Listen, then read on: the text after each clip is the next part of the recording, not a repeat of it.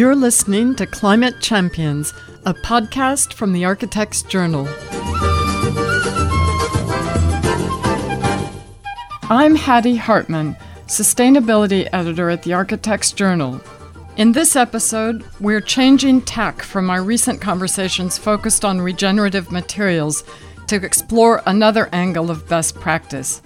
Today, we speak to one of the UK's leading engineers who is delivering ambitious projects for global clients in London and around the world. And I'm Hattie's co-host George Morgan, Director of 1.5 Architecture.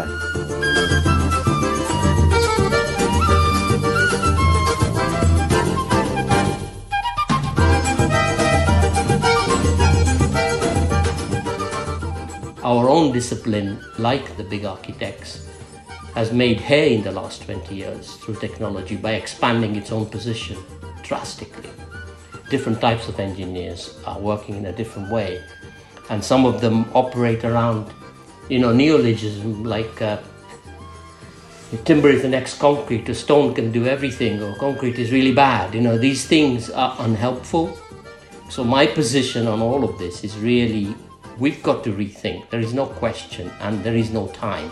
We have to start from the position of what is the most sensible thing to do, which has a long life. Once you've made those two things happen, how do you go about either saving old buildings or making new ones? Or how do you resist the temptation of fashions in material?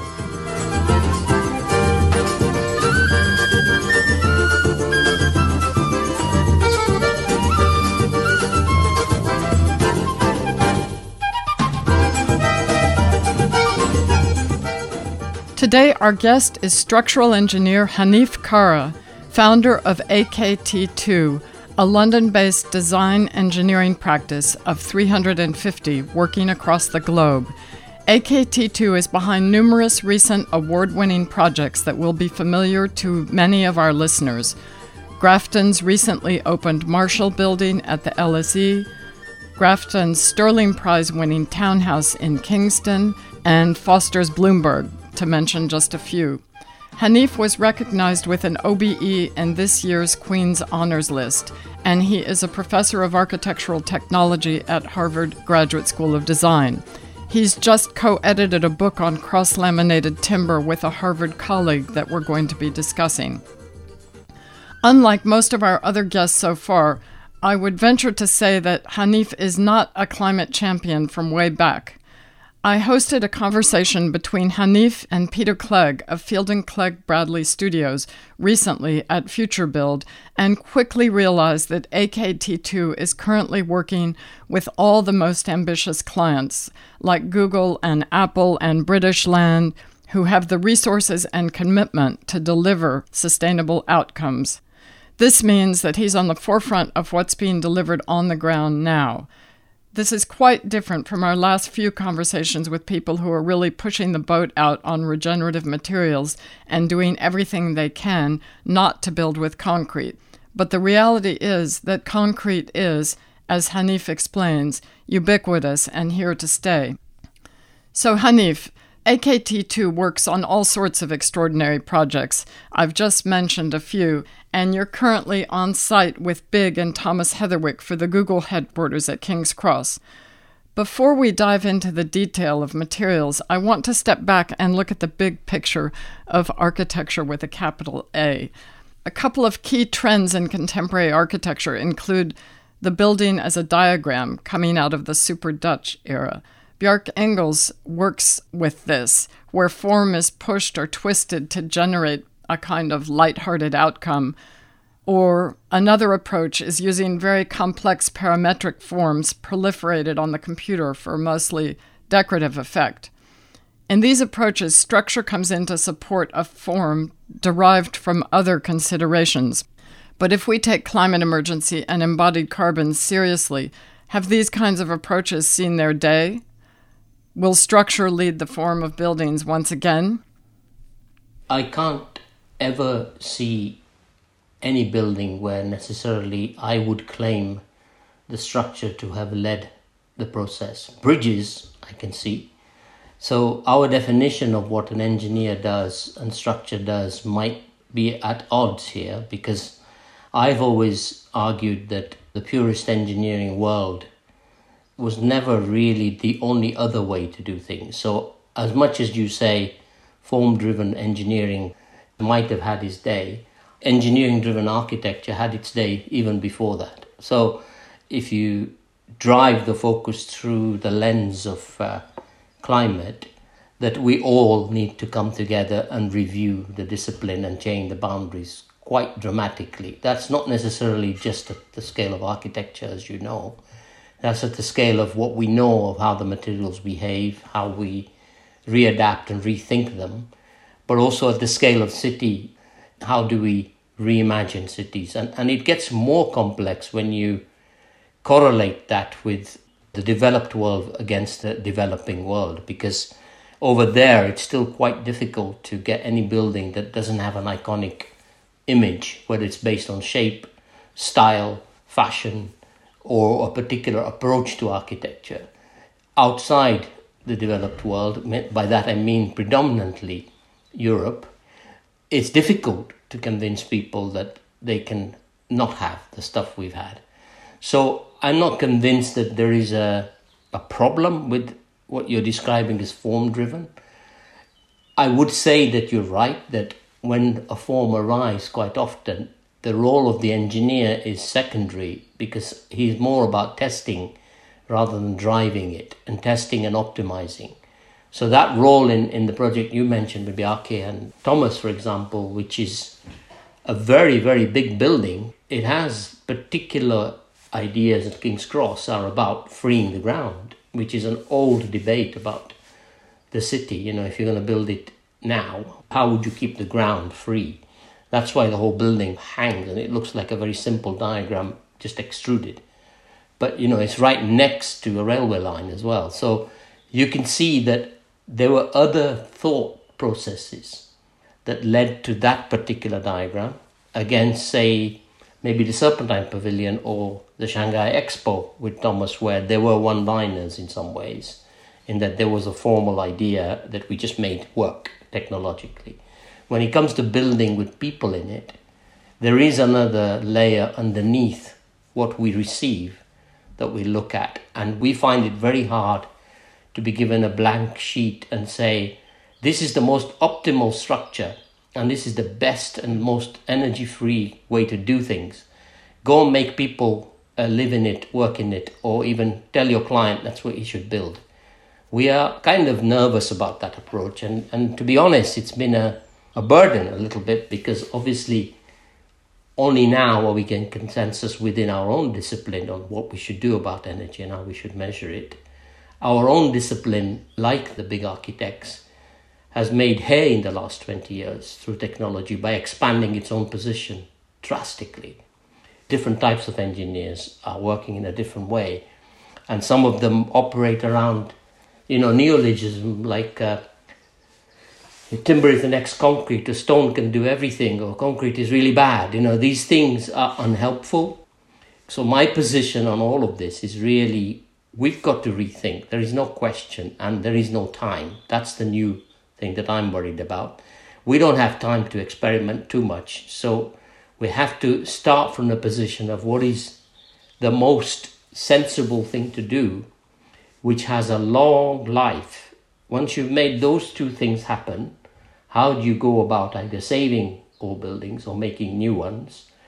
Or how do you resist the temptation of fashions in material that are sometimes hijacked by experts, either in industry or even within architecture, to say, I'm the expert in this field and give me that project because it's a hospital. I did the last hospital, or I did the last CLT building, therefore I must do it. I can say to you that this is not new, Hattie, because if you go all the way back to my first major project from my company, which is Peckham Library, it had steel, concrete, timber pods, copper, glass, all of the materials. In those days, it was for a different purpose, use and effect. Today, effect is less important than energy. So my answer would be that most of these things have had their day when you look at it from an energy perspective, but the answer isn't to just kill all these things off. So I want to talk about materials in a minute, and we have a lot of questions for you.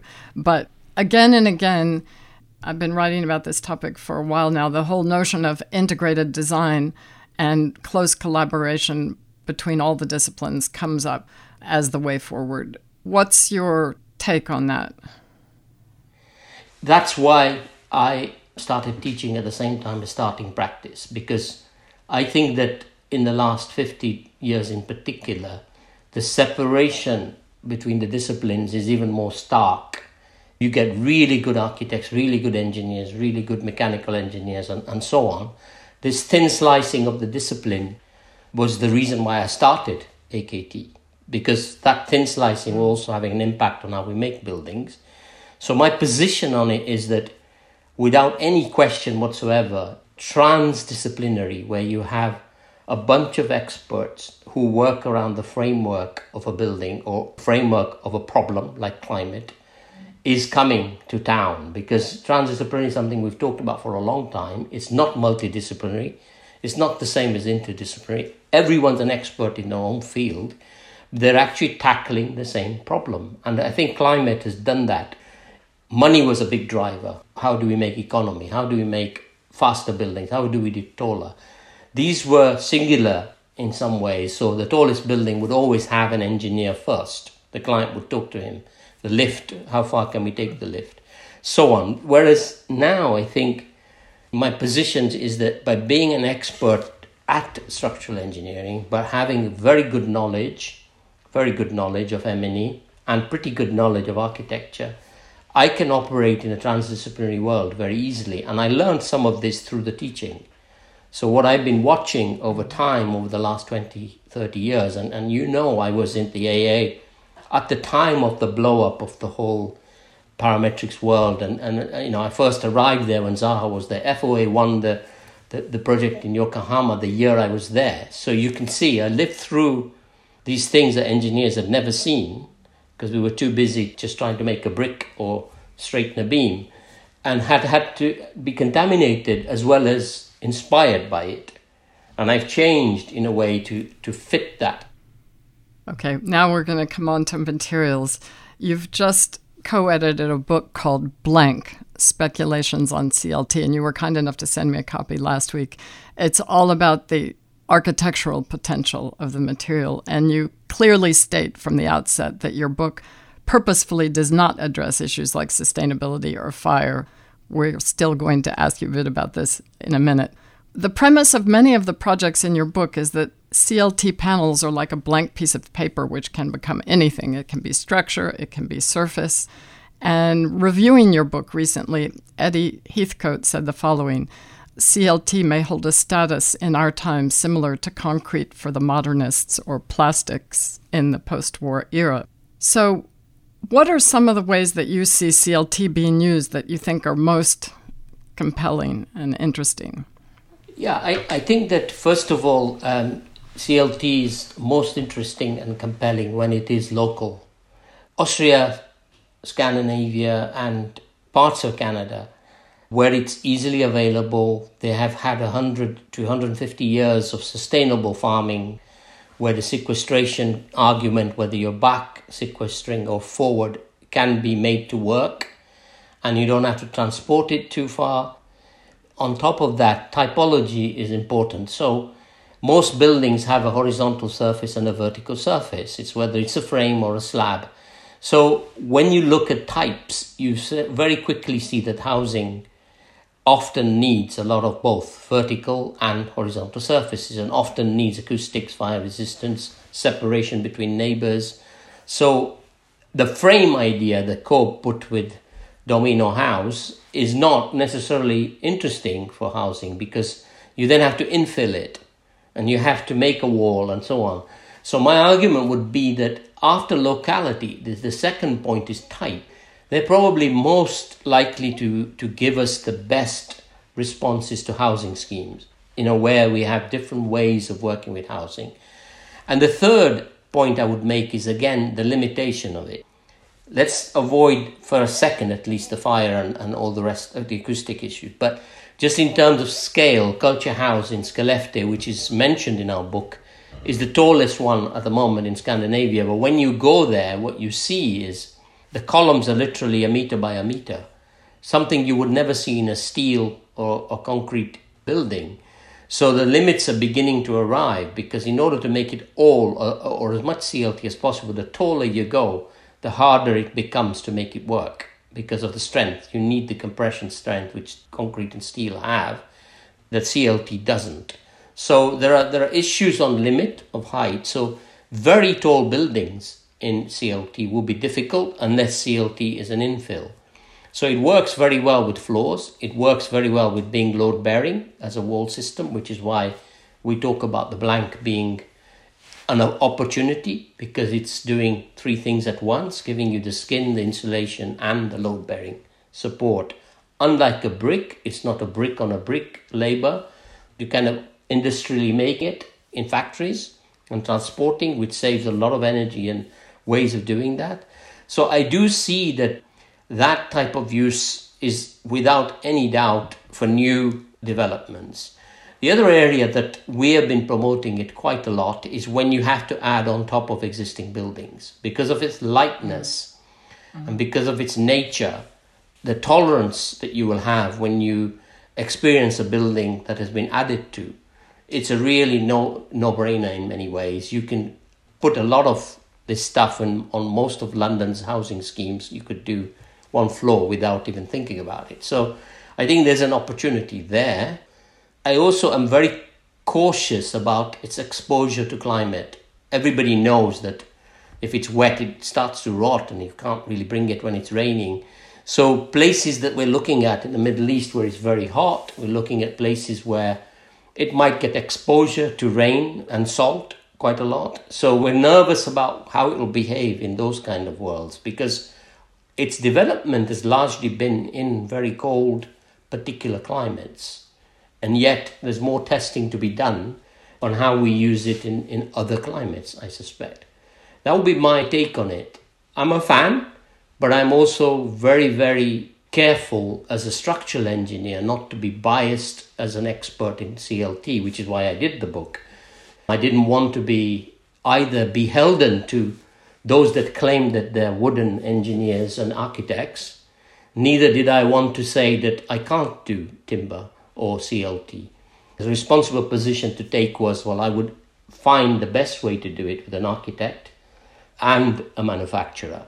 I wouldn't just do what a manufacturer will send me and just assemble that. That's not the world I live in. And I think the book tried very hard to get that across in the US in particular. At least it's moved the needle in terms of anyone can do it. You just got to think about it a bit more. What about the thermal mass question, particularly if you're going to hot places? Yeah, it's an issue even in cold places. As you heard me say before, if the temperature does go up by 1 degree, it doesn't give you the coolth that concrete does.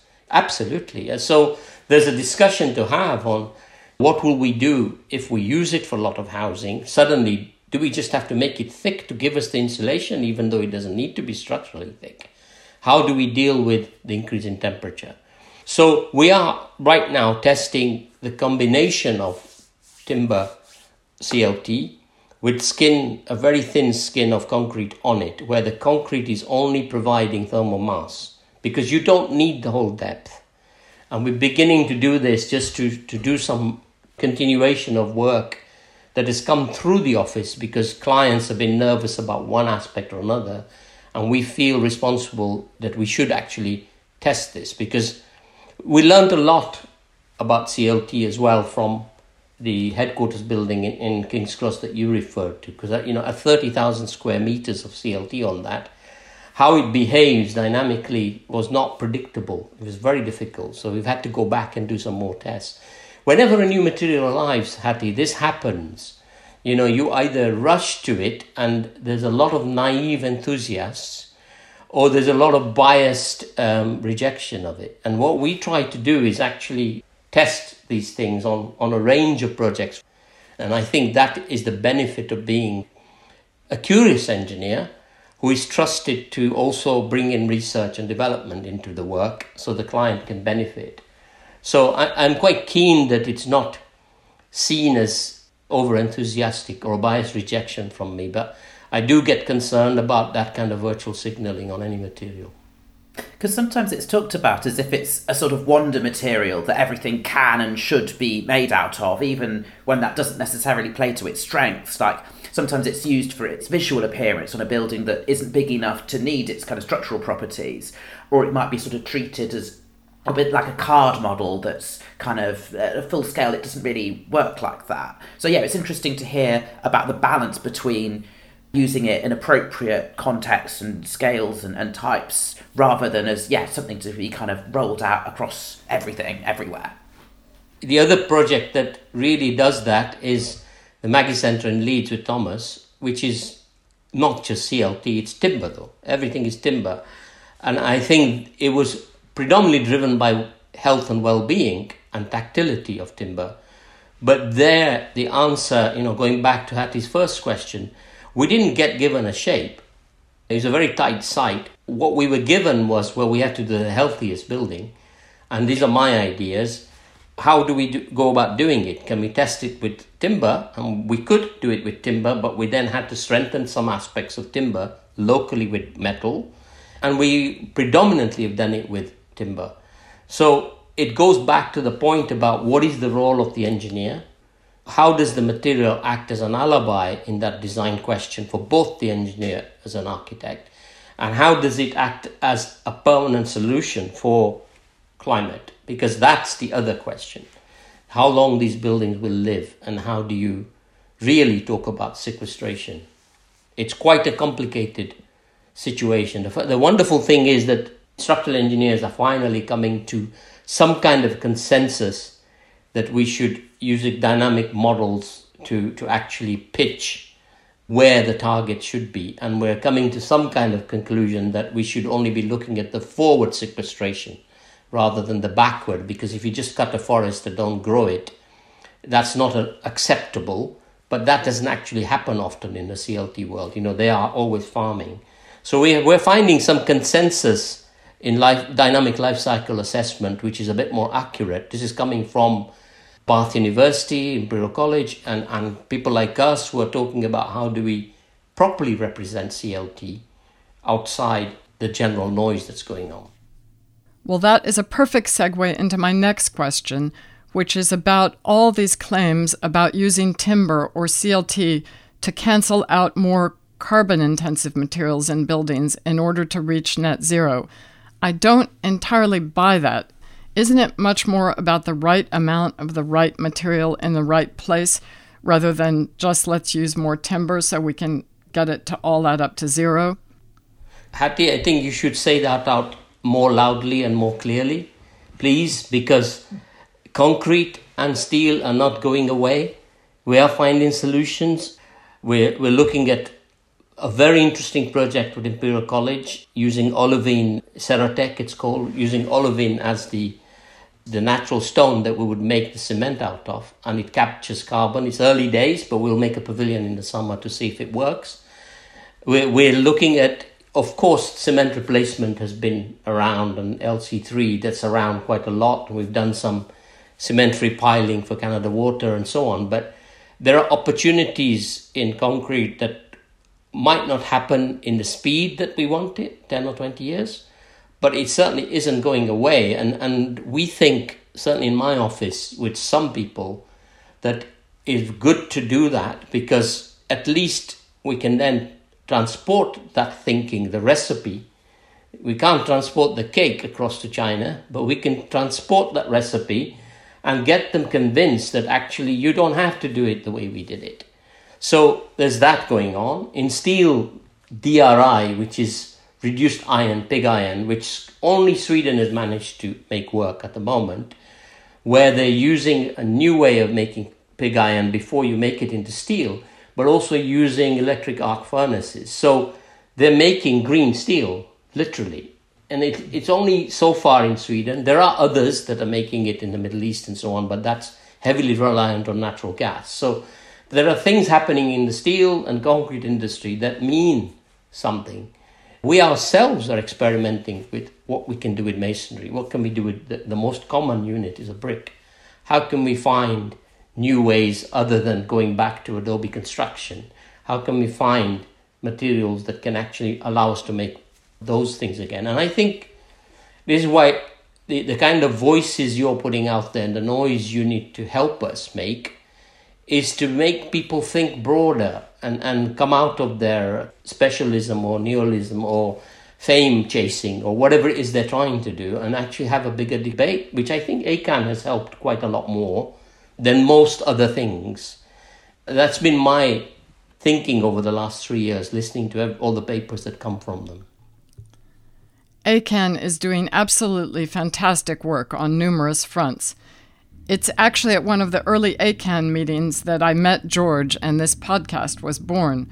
I went along to a meeting in late 2019 wondering why we needed yet another climate activism group. How wrong I was. So we've got a few more questions about other materials like concrete, but sticking to the CLT just for now, my sister-in-law comes from Latvia, and every time she goes back, more and more of its forests are cut down, much of it to be used as biofuel in power stations like Drax. Because of this idea that burning wood is CO2 neutral, Latvia's lost nearly a quarter of its forests just since 2000. Does a rush towards CLT risk the same kind of destruction? In one word, yes, absolutely. I mean, it won't be as bad as biofuel because the burning of that is the worst way to use the wood, because the charcoal that comes out of it and so on, it's just, you're just trapping carbon and nothing happens. At least with CLT, there is an afterlife. You can reuse it and so on. But it is headed in that same direction. And particularly when you quantify it, we did some numbers, and the size of Twickenham Stadium, which is roughly a hectare, produces only about a meter square by 17 millimeters of usable CLT. So the amount you're talking about in terms of forest and scale, because the rest of the material gets used for other things, but some of it just left there. So the way they farm it is also quite important, and it's worrying when you remind me of places like Latvia, because we've seen so many photographs of horror in the way they're just deforesting. You know, it's a cliche, but it's horrible what's going on. So I would tend to say that, yes, if we're not carefully putting the narrative down and the codes of practice down, there is a great danger that we will be importing it from all over the world in dodgy situations. So another CLT question. A criticism that I have heard is that it can make buildings hard to adapt in the future, and we talk so much about the need for flexible buildings. How much of a concern do you think that is? It depends on the degree of adaptation. So the main reason for using CLT at King's Cross was adaptation, because the degree of adaptation they wanted was to be able to move floors every so often, remove several floors and stack them up. You can't do that with anything else. We have robots inside and cranes that can just do it in a month, in a week sometimes, So the lightness of it and its stackability on top of other things can make it more adaptable as a floor. If you combine the floor with a load-bearing system in wall, you can't do that, because you take the floor off, the wall falls over. So you have to think about degrees of adaptation.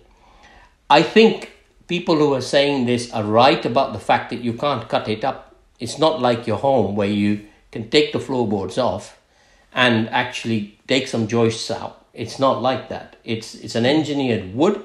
It's very difficult to cut by yourself if you try it. So there are adaptation problems with it in that sense, and there are people concerned about that.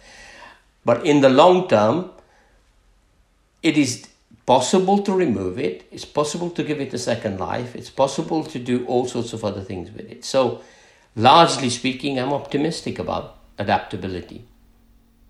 So after Grenfell, the government was bounced into banning combustible materials from external walls of residential buildings over 18 metres, including timber and CLT, even though these weren't to blame.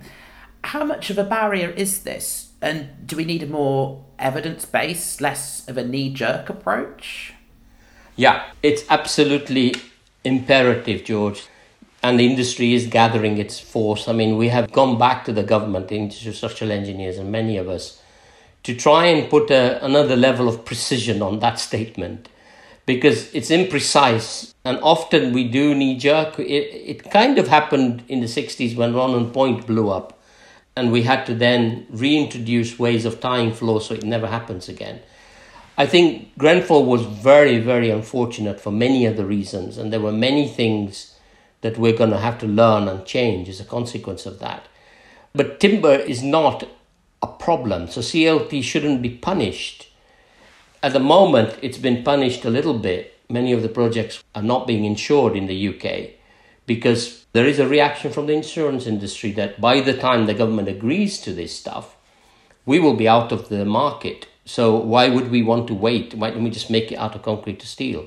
In France, as you know, and in Germany and in Austria, the rules are slightly different. So they haven't stopped all their CLT buildings. They've looked at the fire engineering arguments, and the arguments are misunderstood because it's as much about the volume of what you burn as it is about the thickness of a floor.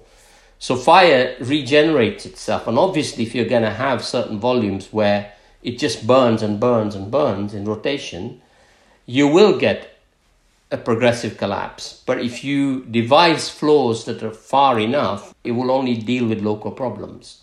And I think this is something that is now being developed amongst the fire engineering fraternity. In my office, certainly, they're working with this with UCL, actually, on how we can develop fire engineering arguments that make it safe and convince people of its safety. So knee-jerk is never a good thing, but sometimes it's the necessary thing, because we'd gone too far with what happened at Grenfell. And it was very unfortunate that things went that bad before we had to react. Okay, I want to come back now to concrete, and you've alluded to the simplistic arguments that are floating around that timber's going to answer all our problems and that concrete is bad. So what are the most interesting things you see happening on the concrete front, and what sort of timeline are we looking at? Quick answers have come from replacement of cement. So the three things we have to do is reduce the CO2 in the cement itself, so make a different kind of cement. The second thing we have to do is capture the carbon that current concrete creates, meaning cement. And the third thing is really reduce the quantity of cement itself in the mix of concrete. So when you align all these three, there are products out there already that are doing some of it. New types of cements are replacing cement, yet we haven't got enough of it. But LC3 and a number of other generic products are beginning to challenge the idea of using blast furnace slag, the replacement, the CGBS, with better and more sustainable systems. My most optimistic answer is definitely olivine. Ceratec, the material I mentioned earlier, where we are fortunate enough to have agreed amongst us that it's the chemistry of the concrete that needs to change. We are beginning to see that using that olivine and separating magnesium out of it and making silica, there's a way of capturing the carbon within the system, and then a way of recycling it. It's very early days, but if people like Cemex and Holcim get hold of this, which they will, because you can imagine there are literally billions being spent by those two cement manufacturers to find solutions. And at the moment, some of the good solutions they've come up with is using green energy to transport the concrete, or moving the plants and the recipe closer to a site rather than exporting. But they haven't got to the chemistry enough yet. There are some new concretes that are patented that are beginning to get there. You know, they have tension capacity and some chemical in them, but we need to find out more about those. So there's those two. And then there is the third and fourth in a way. So, you know, EPFL have been doing a lot of LC3. If you look up EPFL's research, they're very good in terms of investment. So more investment needs to go into how to lighten the concrete as well. So we design it with old style voids in it and use less of it. And then on top of that, using carbon capture, there will be a way of doing it. So it'll take 10 years, I think, before some of these products actually are used in real buildings. But I thought that 3 years ago that chem-free wouldn't be used. But then one of our clients has got the insurance to underwrite this for piling at Canada Water. So it's very much dependent on a client who's curious and pushing, and also has the power to drive the insurance industry. I think industry is ahead of practice in this in some ways. We as engineers and architects are slightly behind because they are in the front line of trying to solve some of these problems. So it will come, and there's a lot of transdisciplinary collaboration between constructors, research labs and practitioners. Because on the topic of the alternative mixes for concrete, like a common one is GGBS. My understanding is that it counts as low carbon because, well, it comes out of making steel, but then the carbon is assigned to the steel rather than the GGBS. So there's a limited amount of it. So if you use more of it in one project to make that one count as lower carbon, then there's less to be used elsewhere. And then there's the whole issue of the shortage of sand. So with these kind of alternative mixes, how much is it? Would it be possible to scale these up, considering the enormous volumes of concrete that are kind of used in the world? What's the balance of just having to use a lot less concrete and specify different structural systems? It's a circular argument because the CGBS literally comes from an evil process of making steel. The slag comes from using carbon fossil fuels to make steel. So fuel ash and PVA, whichever you use, is not guilt-free. It's just not as bad as things were, with some pure cement. So there is no doubt that we have to get rid of that as a temporary measure. It's helping, it's reducing carbon. We have to find solutions at large scale that will replace that. And we have to find new ways of making cement. The wonderful thing about concrete, as you know, is its ubiquity. I think we'll find these alternative cements and alternative chemistries that help us to change it. It's not going to be singular, but scaling it up fast is not going to be an issue because I think the economics of that have flipped already. If you look up the McKinsey report on what is predicted in terms of how much is being invested in green investments, there will be a lot of money to continue building in a proper way, let's say. So I can't imagine it will stop. That said, there is a responsibility to stop building in some parts of the world, like here. We have to think very carefully before we build anything new. Well, it's good to hear some optimism about the adoption of alternatives anyway. Yes, and that there is a lot of research going on. Hanif, I know that you like to be provocative, and I've recently heard you reiterate what people like Michael Pollan have been calling for some time, that we need a whole new paradigm or systems change, and we need to move beyond the low-hanging fruit of sustainable design. So you've said that the data that sits behind certification schemes like BREEAM and LEED, quote, is largely lies and doesn't really work, unquote. What are you getting at there? What I'm getting at is that so far we, and I mean the global we, have been able to pull the floor up with these devices like, the BREEAM and the LEED. And we've been making out we're responsible and doing better than we were before these factors arrived.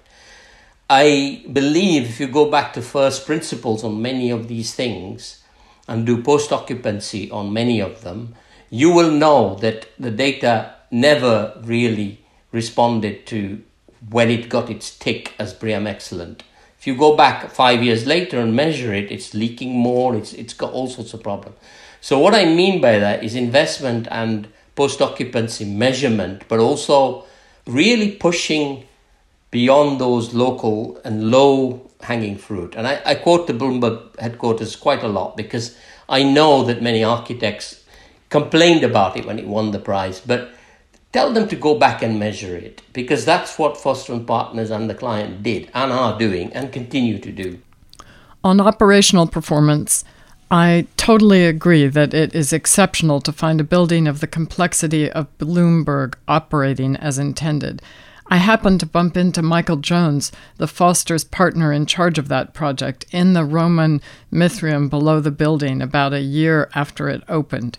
He was visiting with Lady Stirling, and he explained to me that he had just received the results of 1-year monitoring, which showed the building was performing very close to its predicted performance. My understanding is that there is almost zero performance gap. This is an incredible achievement which has been underreported in the press. Embodied carbon is another matter, and that's where a lot of the pushback from the profession has come, particularly with the increased understanding of the importance of whole-life carbon that has evolved in the 5 years since the building was completed. A significant part of the existing foundations on the site were reused, with presumably massive savings, as substructure is a large component of embodied carbon. But if my understanding is correct, the exterior sandstone for the walls was quarried in Derbyshire and then sent to Italy to be finished, and the beautiful bronze on the operable gills in the facade, while a thin veneer, was sourced from Japan. Clearly, we must crack open current supply chains and start doing things differently if we're going to build regeneratively. Can you elaborate on the embodied carbon analysis you did for Bloomberg, and do you know how it stacks up against the 2030 targets? So the first thing to say that the building opened in 2017, so we were targeting BREEAM at the time, so no specific embodied carbon calculations were done at the time. The embodied energy calculations that we do now are far more granular. So in that particular case of Bloomberg, totally agree with you. There were things that we did that we shouldn't have done, maybe like to take the sandstone out of the country and bring it back. But on the whole, when you look at St. Paul's, which is 320 years old and is within reaching distance of us, the goal was for Bloomberg, could we get something that could be there for 300 or 400 years, even though we were designing for over 100. Most people weren't at the time. The granularity today is far more sophisticated. As we said earlier, dynamic life cycle measurements are only just entering the structural engineers world. We're getting some consensus. There isn't any question in my mind that as we get more granular, we'll get better. So in the case of the substructure on that project, but the biggest saving was really in the fact that we reused close to 6,000 piles on site.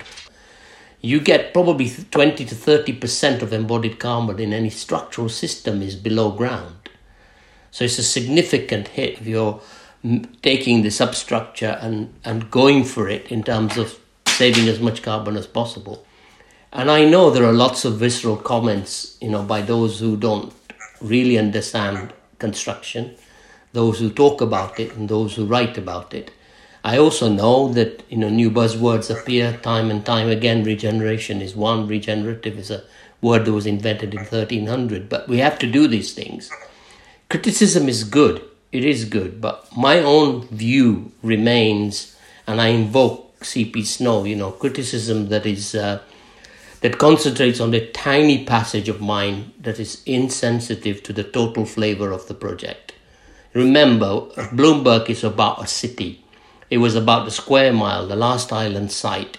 You had to go for everything. I don't disregard the fact that the budget was far more than most buildings. This is not to do with anything but the granularity and the way people report, and more than anything, the post-occupancy. And I think both Bloomberg and, if I could just say, White Collar Factory now, they're being post-occupancy measured. Yeah, we need a lot more building performance evaluation, and that is quite a nerdy subject that is close to my heart because I co-authored a book about it. In fact, we're going to talk about post-occupancy in our next episode. But it's more the embodied question with Bloomberg that has been raised by both the press and the profession. So we should do the calculation and look back. It'd be useful for us to do that, I think. So what I'm getting at is, these kind of requirements, and there are so many of them now all over the world, create jobs to a certain point and they lift the floor, but they don't push the ceiling. The ceiling pushing is really still coming from big questions from big architects. And I've seen that happen in Mazda, I've seen that happen in Iran. So I'm finding that low-hanging fruit is sadly just lifting the floor, and we're going to lose a whole generation now who will no longer believe those things and actually leave our industry because we, my generation, are not listening to how do we leapfrog certain things. And there are these social impact questions, there are these millennial questions, there are questions about the generations rethinking how do we escape the problem we've all created. And I would, at that point, if it's right, to talk about retrofit a little bit. Because I do feel that it, like the climate, in a smaller way, it brought us together. Because, you threw out the gauntlet with that campaign. And thankfully, it wasn't a moratorium on let's not build. So I've started looking at the estates works we've been doing for Grosvenor and Cadogan, where we've taken conservation buildings. And the thing that is always common in all of them is to reverse engineer, try and understand what was done by the previous people and why and when. So in Diddington Mills, which was 3 centuries ago made out of iron, with FCB, we've been learning about the process of making iron, why they made those columns like that, how do you reverse engineer and then apply to that an acceleration with our new tools. How would we now do it? And we do it differently, because that's the kind of accelerated reverse engineering model that has allowed us to look at concrete on the South Bank. And we've extended it by 11 floors, although everyone said you couldn't extend a 26-floor building by 11. But when we looked at the concrete, which is only from the 1960s, we could reverse engineering. The codes were too conservative. The design was over-designed to some extent. The materials have grown in strength rather than weakened. So we've reversed all that and said, okay, with all that capacity, we can actually add on top. This reverse engineering, you mean just establishing exactly the capacity of what was there before in a very nuanced way? It is. I mean, the term reverse engineering is used by software manufacturers and everybody, but in our particular world or built environment, what it means is taking the building and trying to understand exactly why they did what they did, but also then saying, let's do some more tests to see if their assumptions were correct, because we now have the tools, we have access with drones, we can go and have a look. We can do some more tests that we couldn't before, we couldn't afford them, there was no research money. And then apply new forensic tools, which the computation now allows us. And you suddenly come with an enormous benefit. And this particularly helped us at the net zero building at Broadgate with British Land, where Hopkins remodeled the whole building, increased the area of a 1980s building by 40%. And we only took 50% of the steel out of it. We didn't do any new foundations. This was all done because there were good records. We could look at the records. We could say it's over-designed here. How could we reverse engineer that? Can we put a couple of more bolts in or take some out and do some welding and so on and so on? And that idea is not new. It's something we've had to do, but we need to do far more of it now than ever before if you take the thicker version of retrofit, where the engineering is also involved. It's not just about the skin. The skin is another thing that I think curtain walls are coming to their end of life in London, because they're only designed for 25 years. We can't take them all off. So we have to think about how can we give it a new 100-year life instead of 25 now. So a lot going on, Hattie, in this area. Yeah, Simon Sturgis has been saying that for a while. So do you design your work with a view of how it can be adapted in the future? There's the whole conversation around end of life and dismantling buildings, even kind of having to adapt buildings in the future. Is that part of your methodology? Yes, it's not new. I mean, some clients were already doing that. So take Google or Apple, all of the ones we're working for were already doing it. And disassembly is coming in, but we're resistant to it because really nobody will ever disassemble that easily. So why don't you just try and make something that will last 200 years or 100 years and also allow for some disassembly? But if you start doing Meccano sets that will then be disassembled every 25 years, you're going to run into another problems. It's a big discussion, but adaptability and flexibility has become a proper word now. You know, we used to do it like as a tick box before. We're doing some that are being disassembled. I told Hattie that number 1 Broadgate, the steel is going to be reused in another project. In the past, you wouldn't have heard of it. The client would never say, can I reuse my steel for something else? Just went to a waste somewhere. Okay, I've got one last question for you. We could go on for another hour, and we haven't even really touched on the whole north-south question, which you alluded to at the beginning. Can you describe for us a bit about your journey of engaging with these issues, and when did it really start to shape the way you work? You know, it's a very personal question. So why did I ever become an engineer is where it starts. I came from an immigrant background in Uganda. I realized the built environment changed my life when I came here as a young boy, because we literally lived in a small town called Bombo in Uganda, which was made of mud and so on. My father was a school builder, very small schools. So I already had this knowledge of how much the built environment improves your life. I would completely agree with you that I also, when I started the practice, also had an entrepreneur hat on. You know, what was going out there? Who was not building? And I could make things happen for that person and therefore be profitable enough to not do house extensions. There was always that strain to me. I've never been ashamed of it. I'm very proud of it. But the birthplace and the connection to the Aga Khan Award for Architecture for over 20 years, I've always had my eye on how to make things cheaper, quicker, with less energy in places like that. It wasn't necessary here always. In here, I was being asked to do the funniest looking building or the tallest building or the funkiest building or the least columns or whatever. And I had to respond to that as an engineer. So yes, I would say that we might be perceived to come to the world of let's do it all in whatever material, less, right? But we're not. So the next generation at my office, which most of it has been there 15, 20 years, wouldn't let me get away with it, Hattie. They just couldn't let me get away with it if it wasn't about what is the current gritty problem. It may have been parametrics 20 years ago. What is it today? It's climate. Thank you so much, Hanif. Really interesting to talk to you.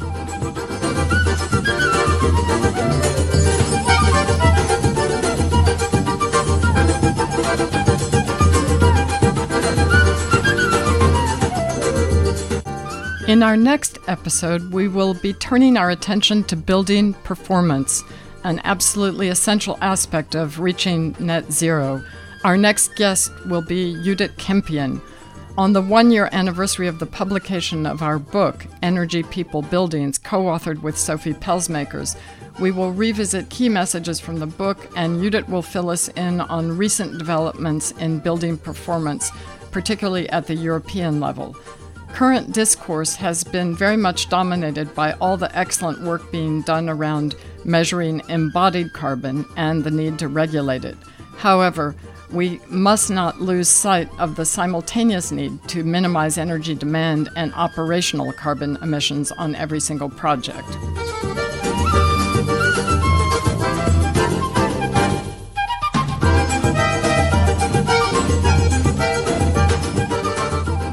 If you're enjoying Climate Champions, please rate us and subscribe on your favorite podcast platform.